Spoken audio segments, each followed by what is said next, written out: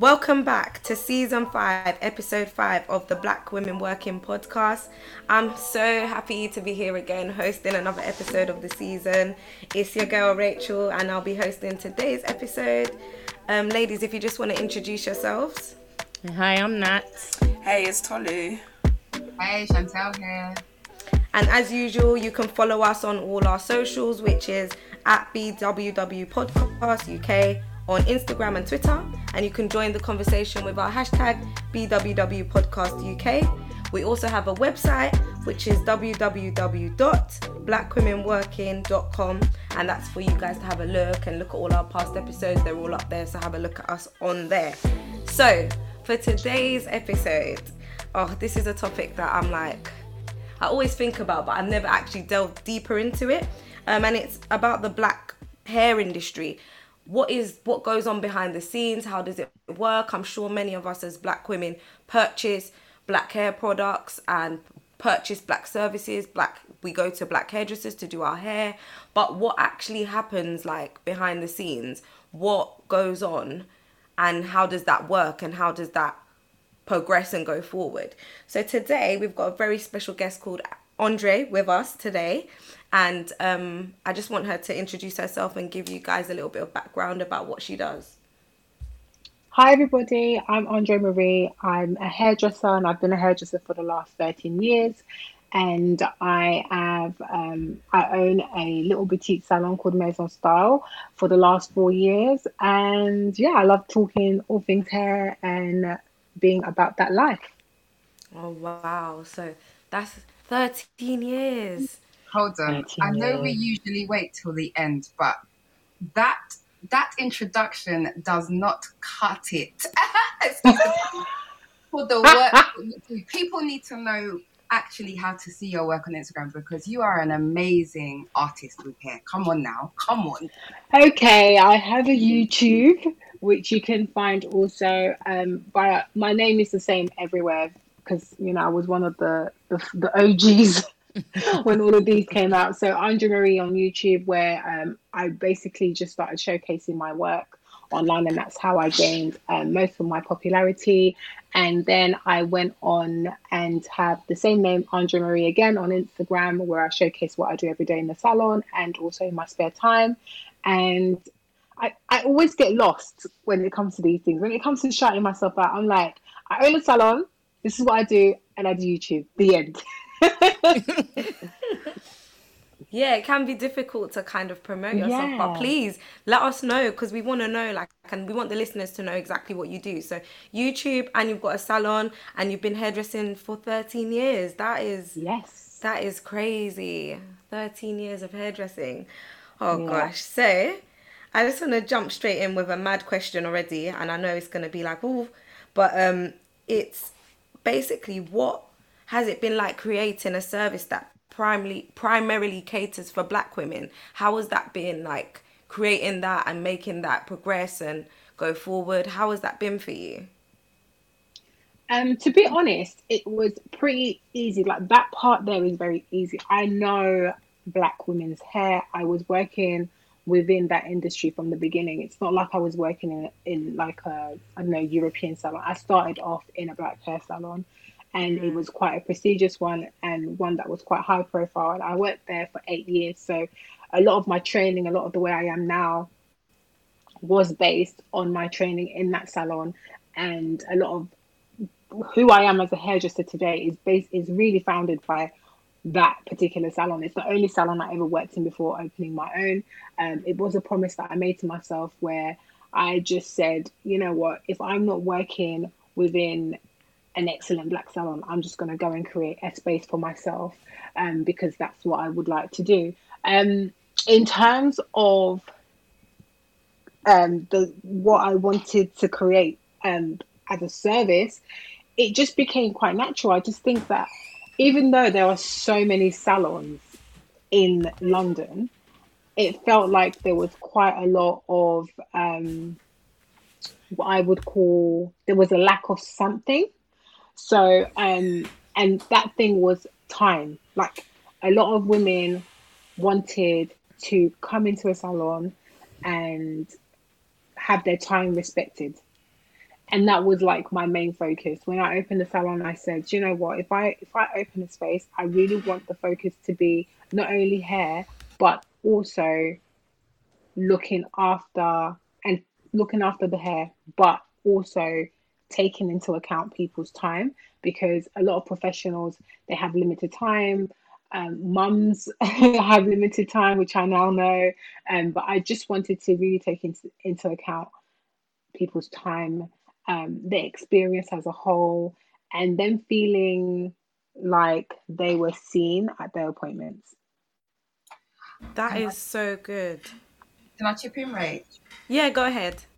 Yeah, I'm glad you mentioned the points that you did, because when we decided to speak about hair, at least in my mind, I thought about the fact that this is a space that we know that is actually for Black women. That said, though, there are a few 1 and 2 Caucasians and Asians trying to tell me about which type of hair I should get for my extensions, but that's another story for another day. But it's really refreshing to hear that, you know, as a service provider for Black women, you primed yourself on Black excellence. Because often when we hear about, you know, like the Caribbean food shop, the hairdressers, there are so many complaints about service, about time, about attitude. And considering the hairdressers is such a sacred place, because we go there to feel better, it's really nice. I don't know, nice as a word, to hear that this was one of your priorities when setting up. To be honest, I think it should. The thing about it is like when you think of your experience everywhere that you go, whether it's Sainsbury's, whether it's, I don't know, even getting on the bus, it's all quite a pleasant experience, if you know what I mean. If you get into a cab, if you get, like, those are all pleasant experiences. But when it comes to our experiences, there's always an and and about it. So for me, it was more triggered towards that. I just wanted it to be a nice experience. I felt like everywhere I went, there was always some sort of standard excellent service. Like, I'm just talking, and when I went to America, I saw it a lot where they really take into account the customer service. And I just felt like, wait a minute, like, we do not, at least at the time, apart from where I worked, I just felt like so many people complain about having traumatic experiences, having this experience, having a home experience. And it's like, well, why can't we just go somewhere, sit down and have a pleasant experience as a standard? It doesn't have to, why should it have to be such a special experience that we should applaud? It should just be a standard, to the fact that then clients can then pull you up when it's not the standard.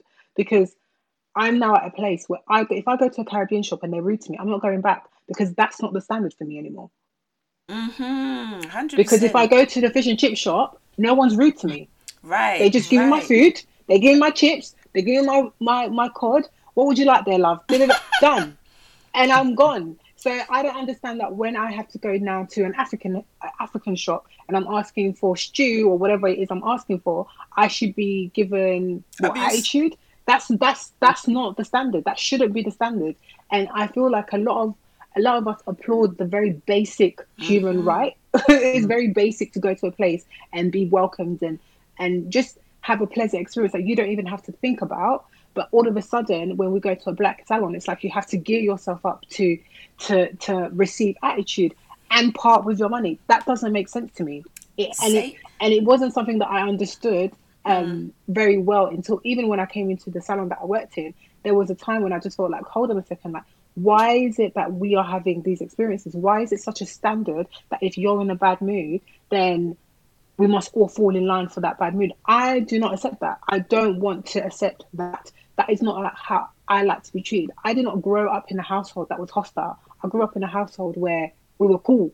Like, if people were in a bad mood, they stayed out of each other's way. I didn't experience that sort of animosity on a day-to-day basis. Obviously, I'm African, so we all know that I experience the normalities. But at the same time, I'm like, there's just certain things I don't think should be a standard. It's annoying. Say it again for the people at the back, because I think there's just like a lack of comprehension of this, like across the board in general. And unfortunately, like that really can colour our perception of people who provide hair services. So we may not even have had an experience of them, but we come with that preconception that, oh, it's going to be a terrible experience, and then therefore it's kind of like a manifestation of the experience that you actually do have. Because if you think it's going to be a terrible experience, you kind of treat people in a way that makes you think it's going to be a terrible experience, and then when you Yeah. experience a terrible experience, you're like, there you go, you proved what I was saying anyway, y'all are trash. But then I do think there's not a lot of holding, some people don't hold themselves to accountability, those who are service providers in that respect. So yeah, but I mean, I know that's something that we'll be touching upon later. So I think moving on to kind of like the rest of us, what an interesting question to ask ourselves would be, you know, have we, in the context of being an entrepreneur and creating a service that caters to Black women, which I know like quite a few of us here do, like what has been that experience in terms of creating that side hustle, and what has been the key kind of important things at the forefront of your minds when kind of ironing out or deciding what experience you want the customers or clients that you have to experience when engaging with your services? I think we've moved on in terms of like, I don't know actually, maybe it's age, but I feel like we've moved on in terms of what it means to have sisterhood. Because for me, like going to the salon, like using the salon example, I know we're talking about all examples of entrepreneurship in your question. It did feel like a to and fro. Like on one hand, we could talk about the service that we're being offered, and the wait time and the attitude, but equally, in terms of what I would witness from customers giving back to service provider, just not being courteous. And fine, you are paying for a service, and if you're disappointed, you're allowed to voice that. But I stayed away from there just for a very long time, because from one exchange to another, it just never felt good. And I feel like in terms of Black women, we've definitely, well, my experience and the services that I buy into and the places that I buy into, I feel like we've moved on in terms of just being more respectful, just honoring like we're here for a reason, and the reason is supposed to be one that's a positive, one that serves us well, and holding that at the heart, especially when we know that there are so many places that are not for us. The ones that are, we have to kind of tune into what it is that we really, really want, and what it is that we want is a positive experience, right? As a Yeah. standard, it should be. I mean, like I said, unapologetically, when I go somewhere now, I have a bad experience, and I even had a bad experience maybe 2 weeks ago, and I said, well, I don't want to eat here anymore, and I let the owner know I won't be Yeah. coming here anymore because of A, B, and C. Like, these are the reasons why. As a person who also owns a business, and I care a lot about how people feel, I care a lot about how an experience can change someone's perception of something. I don't accept that I will part with £10 every time I eat from you, and I'm receiving attitude every time. And also, you're changing the rules every time as well, because you're getting comfortable with me. So I don't really want to experience that anymore. I would like to let you know I'm going away from this situation, because this is not what I accept in my day to day. However you choose to move forward from this, that's your own, but I'm no longer partaking in it, and that's the end of that. So for me, it's like also being unapologetic, because the thing that I always talk about is the fact that we are so good at having bad having received bad experiences, talking about it amongst ourselves, don't go there, da, da, da, da, da, but then not speaking about it to directly the person. A lot of these people get away with a lot, but if they're not, we don't hold them accountable. We just say, oh, don't go there, it's a bad experience, or don't go there, it's a bad experience. But I like to be held accountable for my mistakes so that I can be better. And I think that's how we grow as people. Being accountable doesn't always mean I'm never coming back to you, blah, blah, blah. It could be something simple as, you know what, I came in, I felt like your attitude was a little bit off today, you're normally so good. Just wanted to point that out, or I didn't feel the service was as great today. Like helping people, because we're all human at the end of the day. I've had bad days when I'm not really on it. I go somewhere and I go to work, and I'm not 100% there, but I have to remember that this is still a service place. Like, I have to always be on. And some days I don't want to be on. I've had a long day. The kids have driven me crazy. I've woken up on the wrong side of bed. But when I go in, I always have to at least give the best that I can for that day. And sometimes people notice because you're not a robot. So for me, it's just that people understand that we are human, but what they won't understand is being dismissed, leaving feeling like they've been robbed. Because that's how I feel. If I go somewhere and I've had a bad experience, I feel like I've been robbed because I've given you money. Yeah, definitely. So that's for me. Yeah, I agree. I definitely agree with that. Like, being robbed because you haven't received what you thought you was going to receive. And that kind of leads me on to my second question, which would be, what has it been like working with black women in a professional capacity, especially within the hair industry? I know there are loads of women now that like do hair and different things, but what has it been like actually working with them? And you said you worked in a black hair salon and now you own your own. How has that been, like working with black women solely and working with them going forward? For me, it's been a really pleasant experience. It's the people that I know from the salon that I worked at before. Some worked with me in the salon that I own now. So there was Florence, who was an assistant in the beginning and then continued on to being a stylist and now has continued on her own journey. And I was also mentored and taught a lot by my then colleague Vicky, who's now also gone on to do her own thing. And I mean, those are the women that I cherish. Those are the people that in my lifetime, I hope to be as great as they were to me. So I always remember the hand that was given to me, and I always try to extend that, because I just think all it takes is one person to look at you and take notice and want to help you and want to be and want the best for you, and that will just help you move forward. And I never forget a good a good favor. I never forget someone who's done me good, or who's helped me, or who has, opened doors for me anywhere. I never ever forget those people. So for me, it gives nothing to be nice. Yeah. It doesn't take anything off of me to say to a woman walking down the street, "You look beautiful today." It doesn't do anything for me to work with people, and if I can't do the job, passing it on to them, it does nothing for me. So for me, I've met some amazing women along the way. I'm quite private in the way that I share myself with people. So though I know a lot of people don't know me.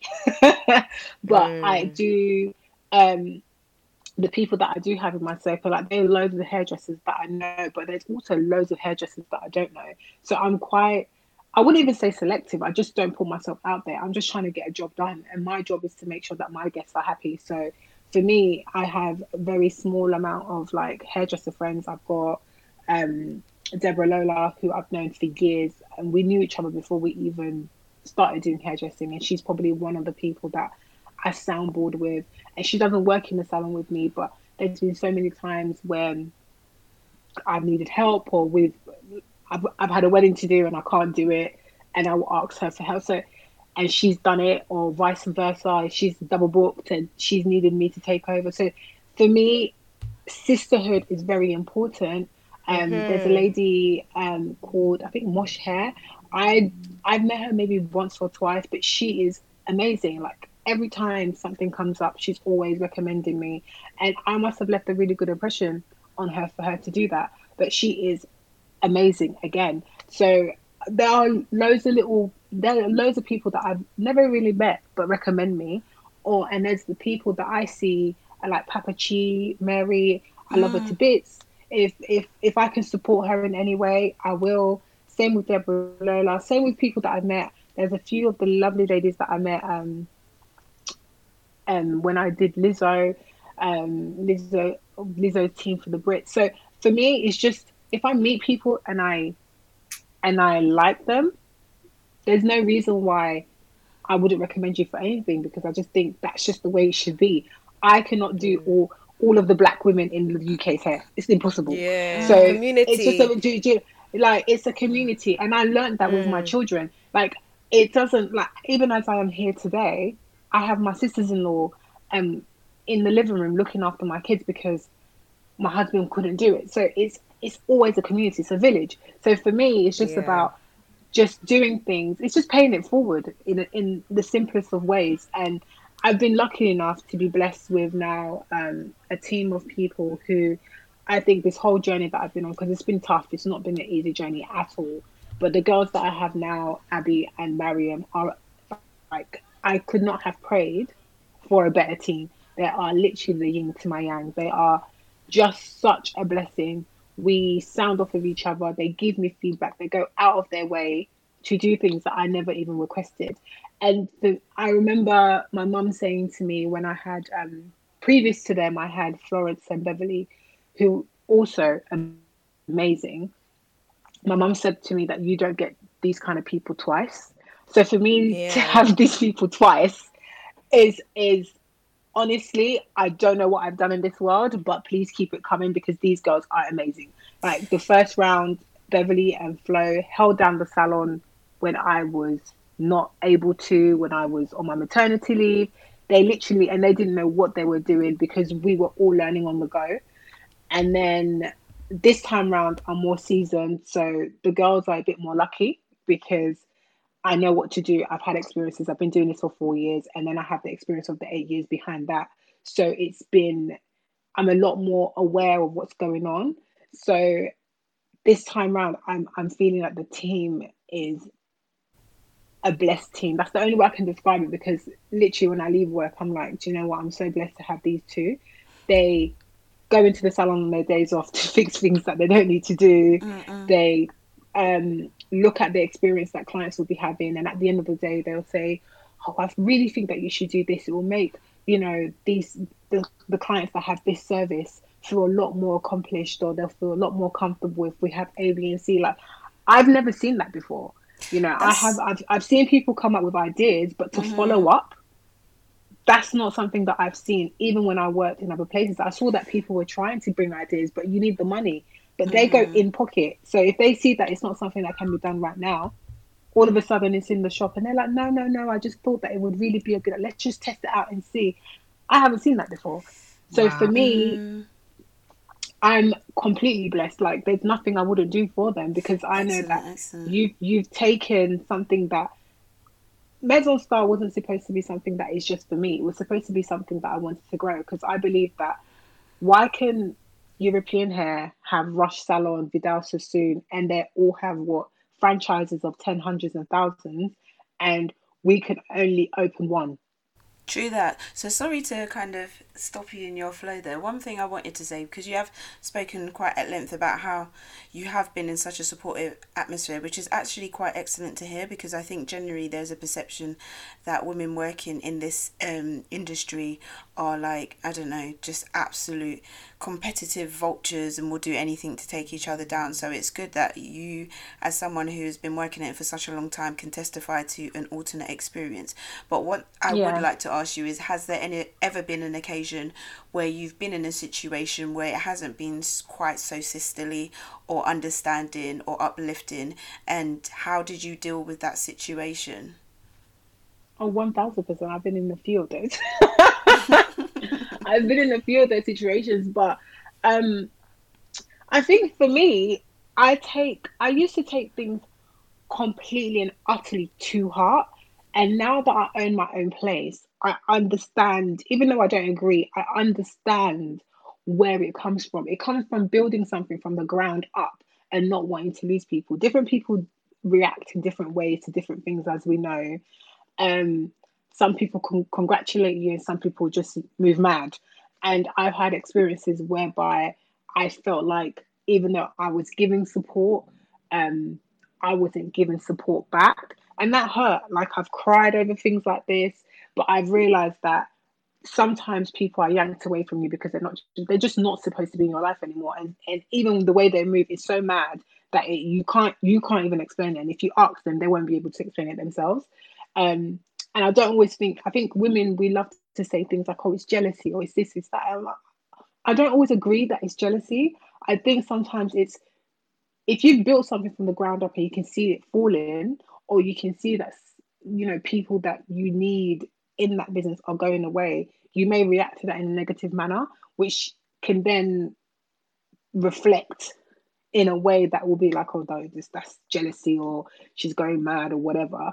But I've just learned to just take it in my stride. Honestly, it is what it is. At the end of the day, I've lost out on campaigns, I've lost out on friends, I've helped people when they didn't even know that I've helped them. I've given them names and told people, do you know what, don't mention that I've said it, because I want them to have this experience for them. I don't want them to ride off of me knowing that it was me or anything like that. And then those same people have turned around and said, you know what, you're jealous of me, you don't want people to grow, you're this, you're that. And it hurts, but it is what it is. Yeah, of course, but it is what it is. It's just the way people see the world. And you will have that in friendships where you will see people do things and you're like, okay, but then it's like, it is like, what can you actually do? What can I do about a situation like that? You cannot do anything about something like that. You can only just learn. No, I'm not really that. I'm joking completely. I was going to say, Andre, I think there's something really beautiful in your character. You know, you can hear by the way that you hailed up so many names, just reeled them off. And, you know, we've spoken in previous. For once, I don't have the reference. I feel like it's season 2, episode 7, but I really don't know.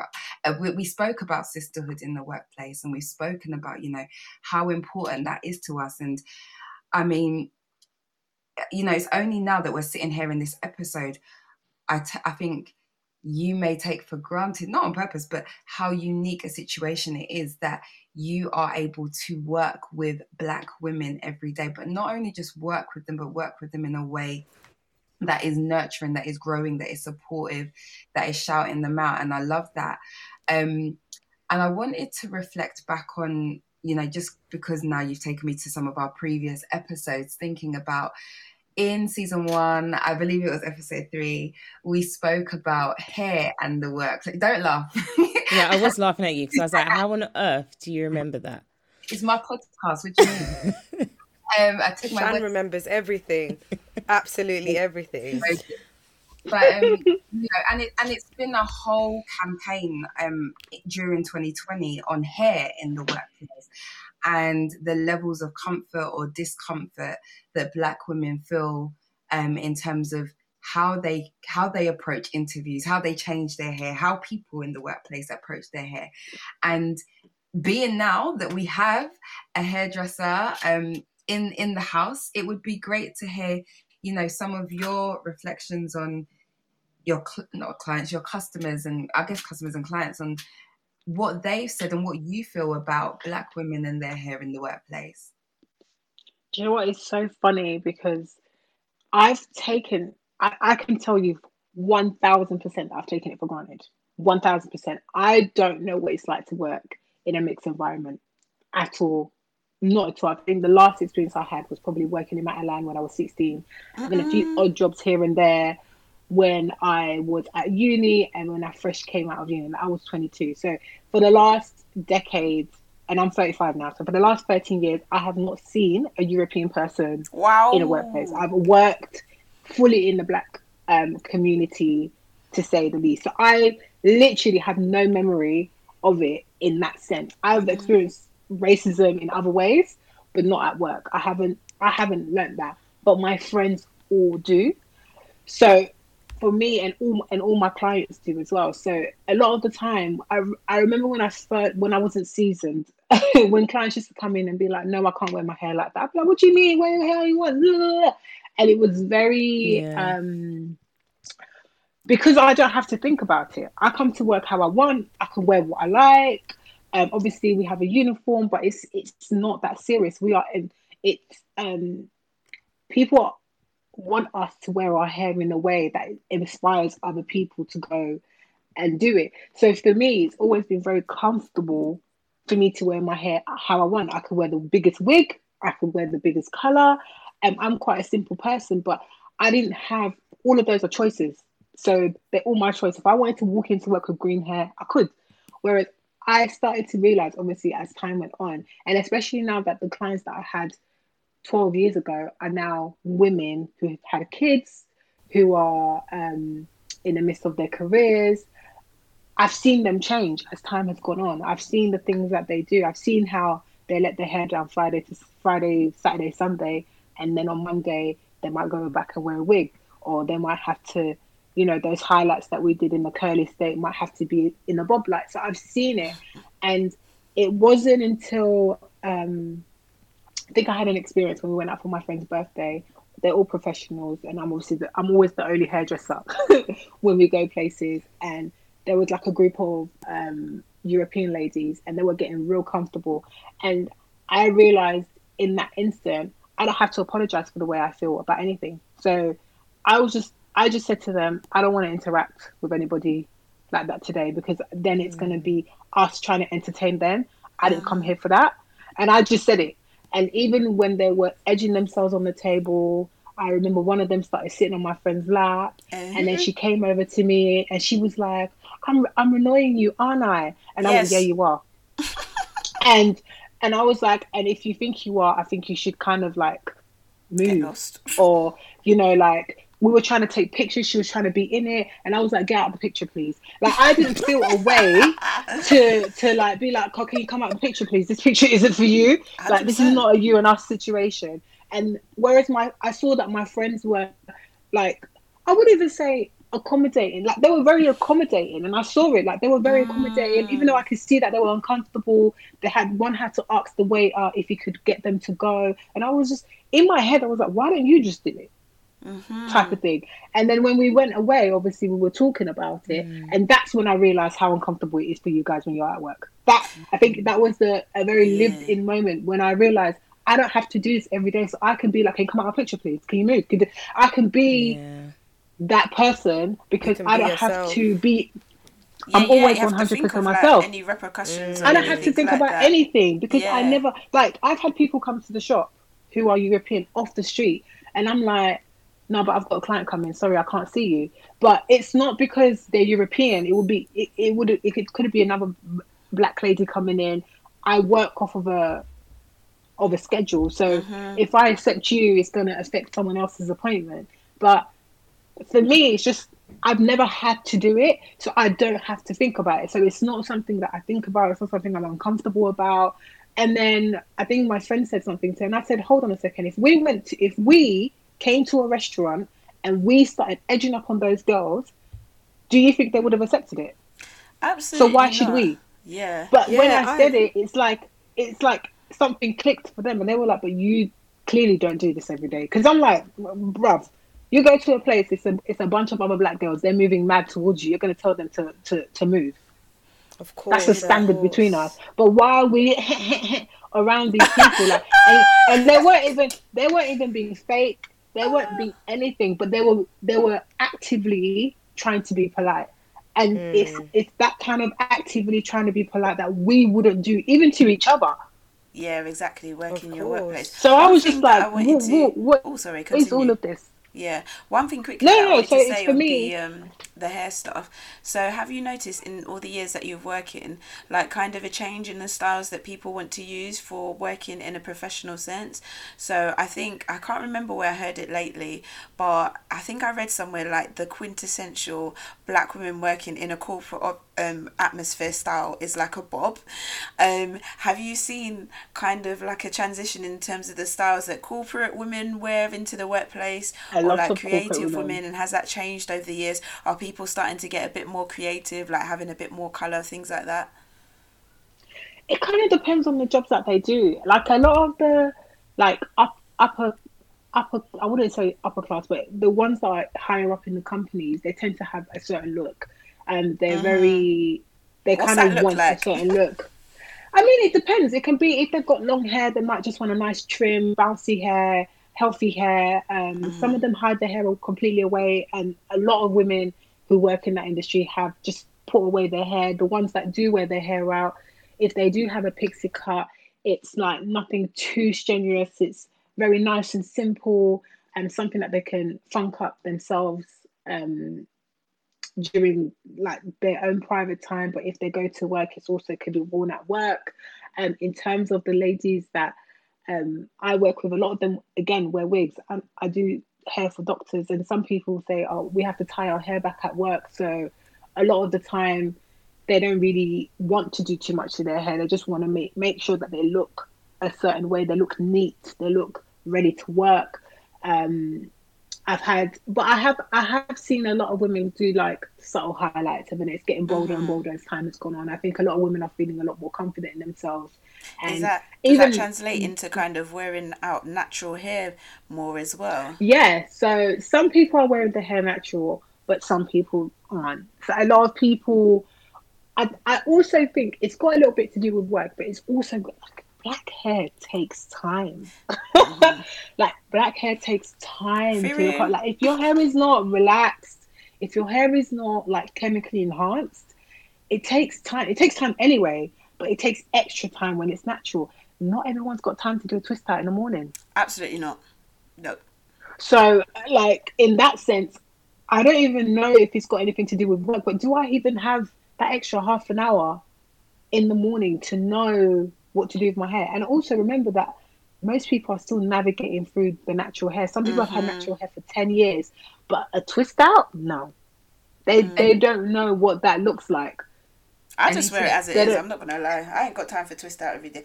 To be honest, exactly. They don't know what that looks like. Yeah. So it's a lot of education as well, and then it's trying to get them to be comfortable in it. And that's, I don't know if that's got anything to do with the working place or just being comfortable looking at yourself in a way that you've never had to look at yourself. So even for me, I had natural hair for 23 years. Wow. Didn't do a nickel with it. My hair was always, my mum didn't let me wear my hair relaxed. I relaxed my hair when I went to uni. I thought this is long. Then I went back to natural. Then I went back to relax. And then only when I turned, maybe 20, when I opened the salon at 28, that's when I wore my hair relaxed. And that's when I've been wearing my hair consistently relaxed. But before that, I was out here doing Inda Irie. I was cool with that. That's lovely.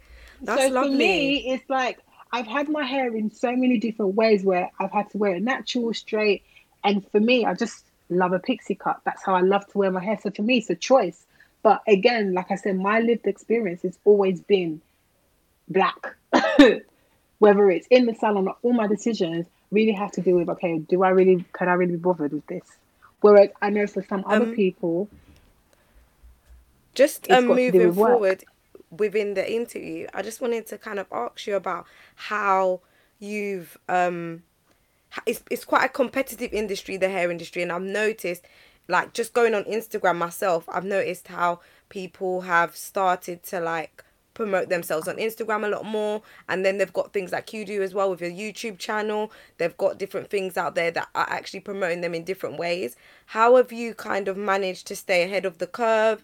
How have you managed to keep your business alive, keep it flourishing, and keep it going, like during this time when a lot of new things are coming out and a lot of new ways for people to promote themselves are out?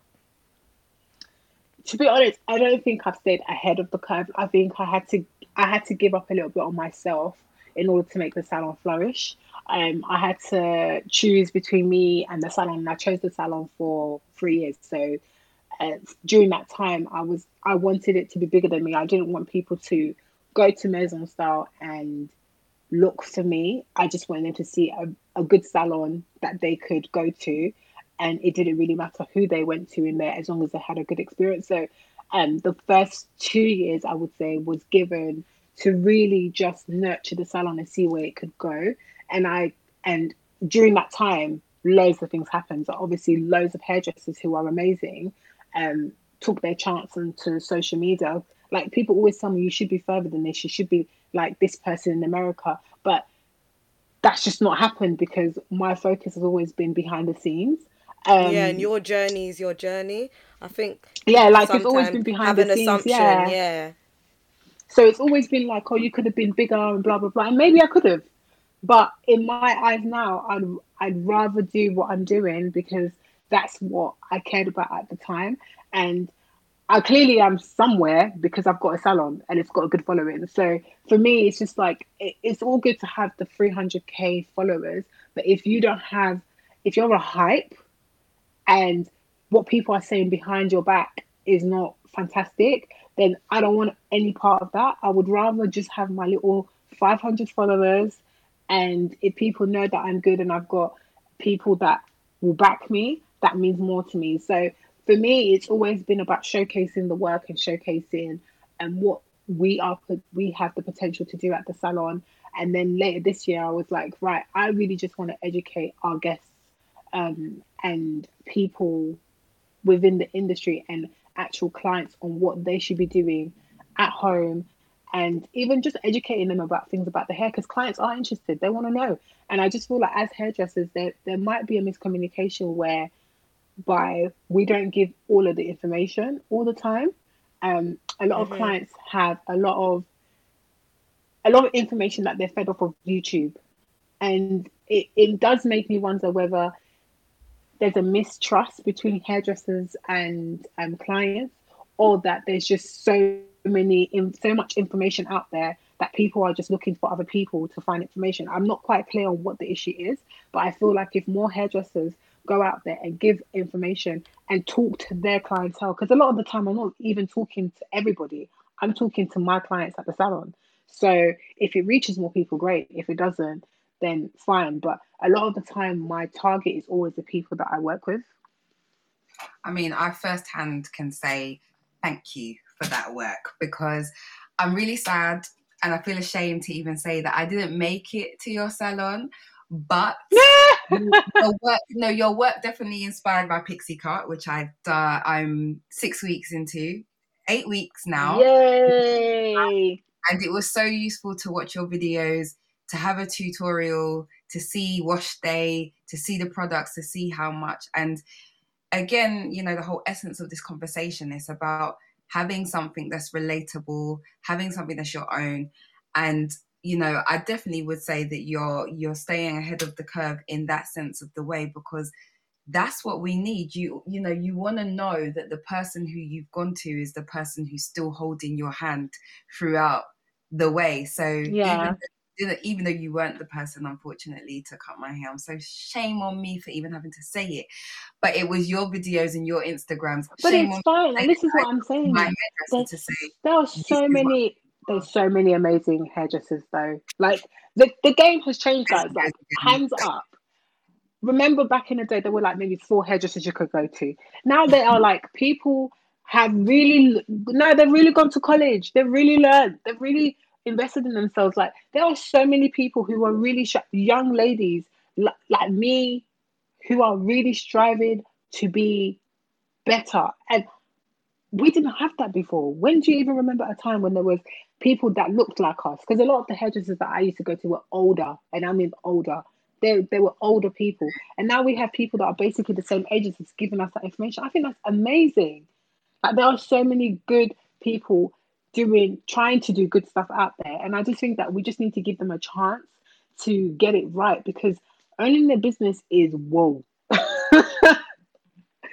It is a lot of wow moments, and I could not have prepared for this journey at all. There are still days to this day where I'm like, you know what, maybe just shutting the shop would be a really good idea. Oh, no, because that doesn't just do whatever. Into my next question. But those are the emotions that you have, though. Those are the real emotions that you have.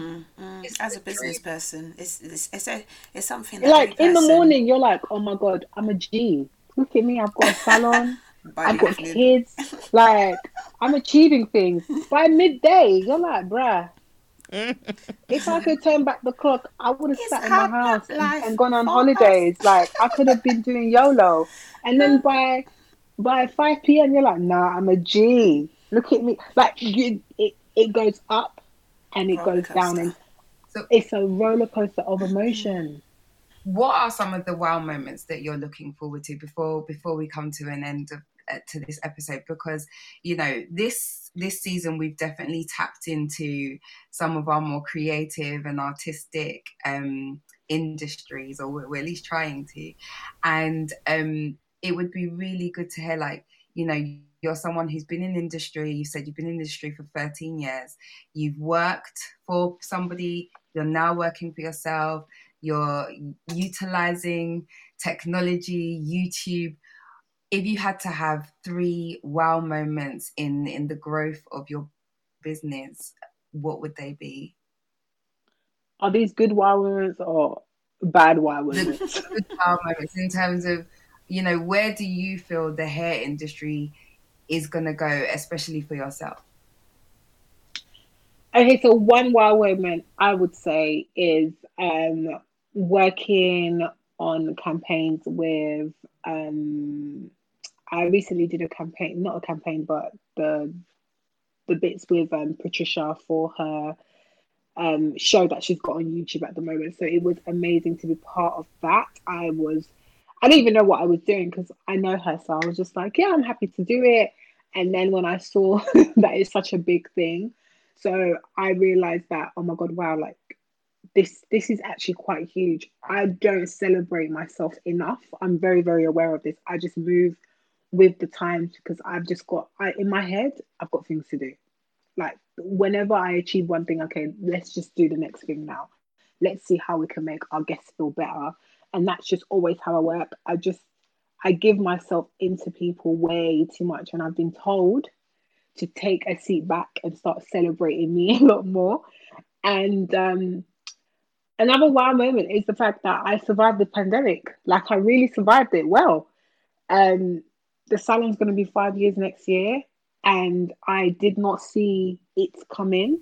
Obviously, I wanted it to be where it is, but we have had a tough last year, and in the midst of that, like I said, I was pregnant with my daughter when we went into the pandemic. So I thought we would have to close because I wasn't able to come back. I was in my maternity leave. So to have gone through that and still have new staff and then to come back and be able to rebuild and almost leave off better than we were before. I only have the girls at work, like I said, Beverly, Florence, Mariam, and Abby to thank for that because it wasn't me. It really wasn't. I mean, I did some of the work by keeping the name alive. I know that I instilled training in them, but they kept the train going, and I think it's really important. So exactly, they kept that train going, and they kept it going well because you could have people at your shop and the reviews come back in and they're bad. Yeah. But we maintained a really good level of service, which meant that more people wanted to come back. And amazing. That's again, I would say that's my double wow because I did not know what to expect coming back. I really didn't know. Not because I didn't trust them, and they were not always well. They also had their own personal issues that they were going through. So for them to put into my business, and even though I call it our business, that's amazing. So for me, those are like the 3 big wow moments. The biggest wow for me is having survived. I'm calling it surviving the pandemic because but it's not real. many people have. Like, and serious I know a few salons congratulations that have on closed. that. Yeah, thank you so much.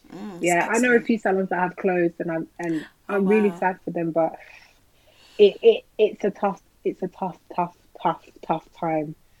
So yeah, and I've seen a few open as well. So I'm just like, circle of life. There's full circle moments going on.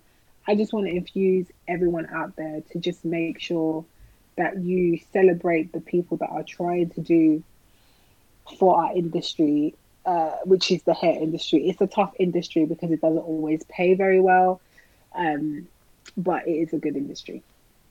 Oh, so thank you so much, Andre, for sharing with us. Yes, thank you. Like, it's been so insightful to kind of hear the background of the hair industry and what you've experienced and your kind of journey. It's been really insightful to hear that. So just for the listeners, can you just shout out again your Instagram or where they can find you, or and your YouTube channel as well, so they can like have a look at what you're doing and all of those things? Okay, so my YouTube is Andre Marie, spelled ANDREEMARIE. It's the same across all my socials, Twitter, TikTok, I guess. But mostly YouTube. You can find the majority of all the tips, all the education and everything on my YouTube. On Instagram, I also do a lot of IGTV videos, giving you information that I think will be really useful, especially about products and product knowledge. So if you want to have a little look on Instagram and YouTube, that's probably where I'm most active. And then if you have my watch on my stories, sometimes I do have lives and I do have question times like I'm having today.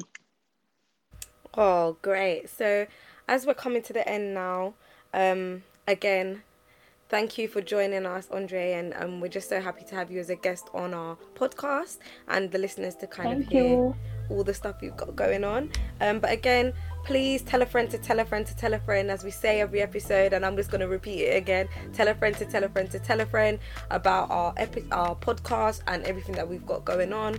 And, you know, keep the conversation going, keep it flowing with our hashtag BWW Podcast UK, and that's as well our @ on our socials, Instagram and Twitter. So yeah, you'll hear from us again in our next episode. And if you want to ask any questions, you can DM us, or if you want to email us, it's blackwomenworkinguk@gmail.com, and we'll love to hear from you. So until next time, listeners, bye. Bye everyone. Thank you. Bye-bye. Bye.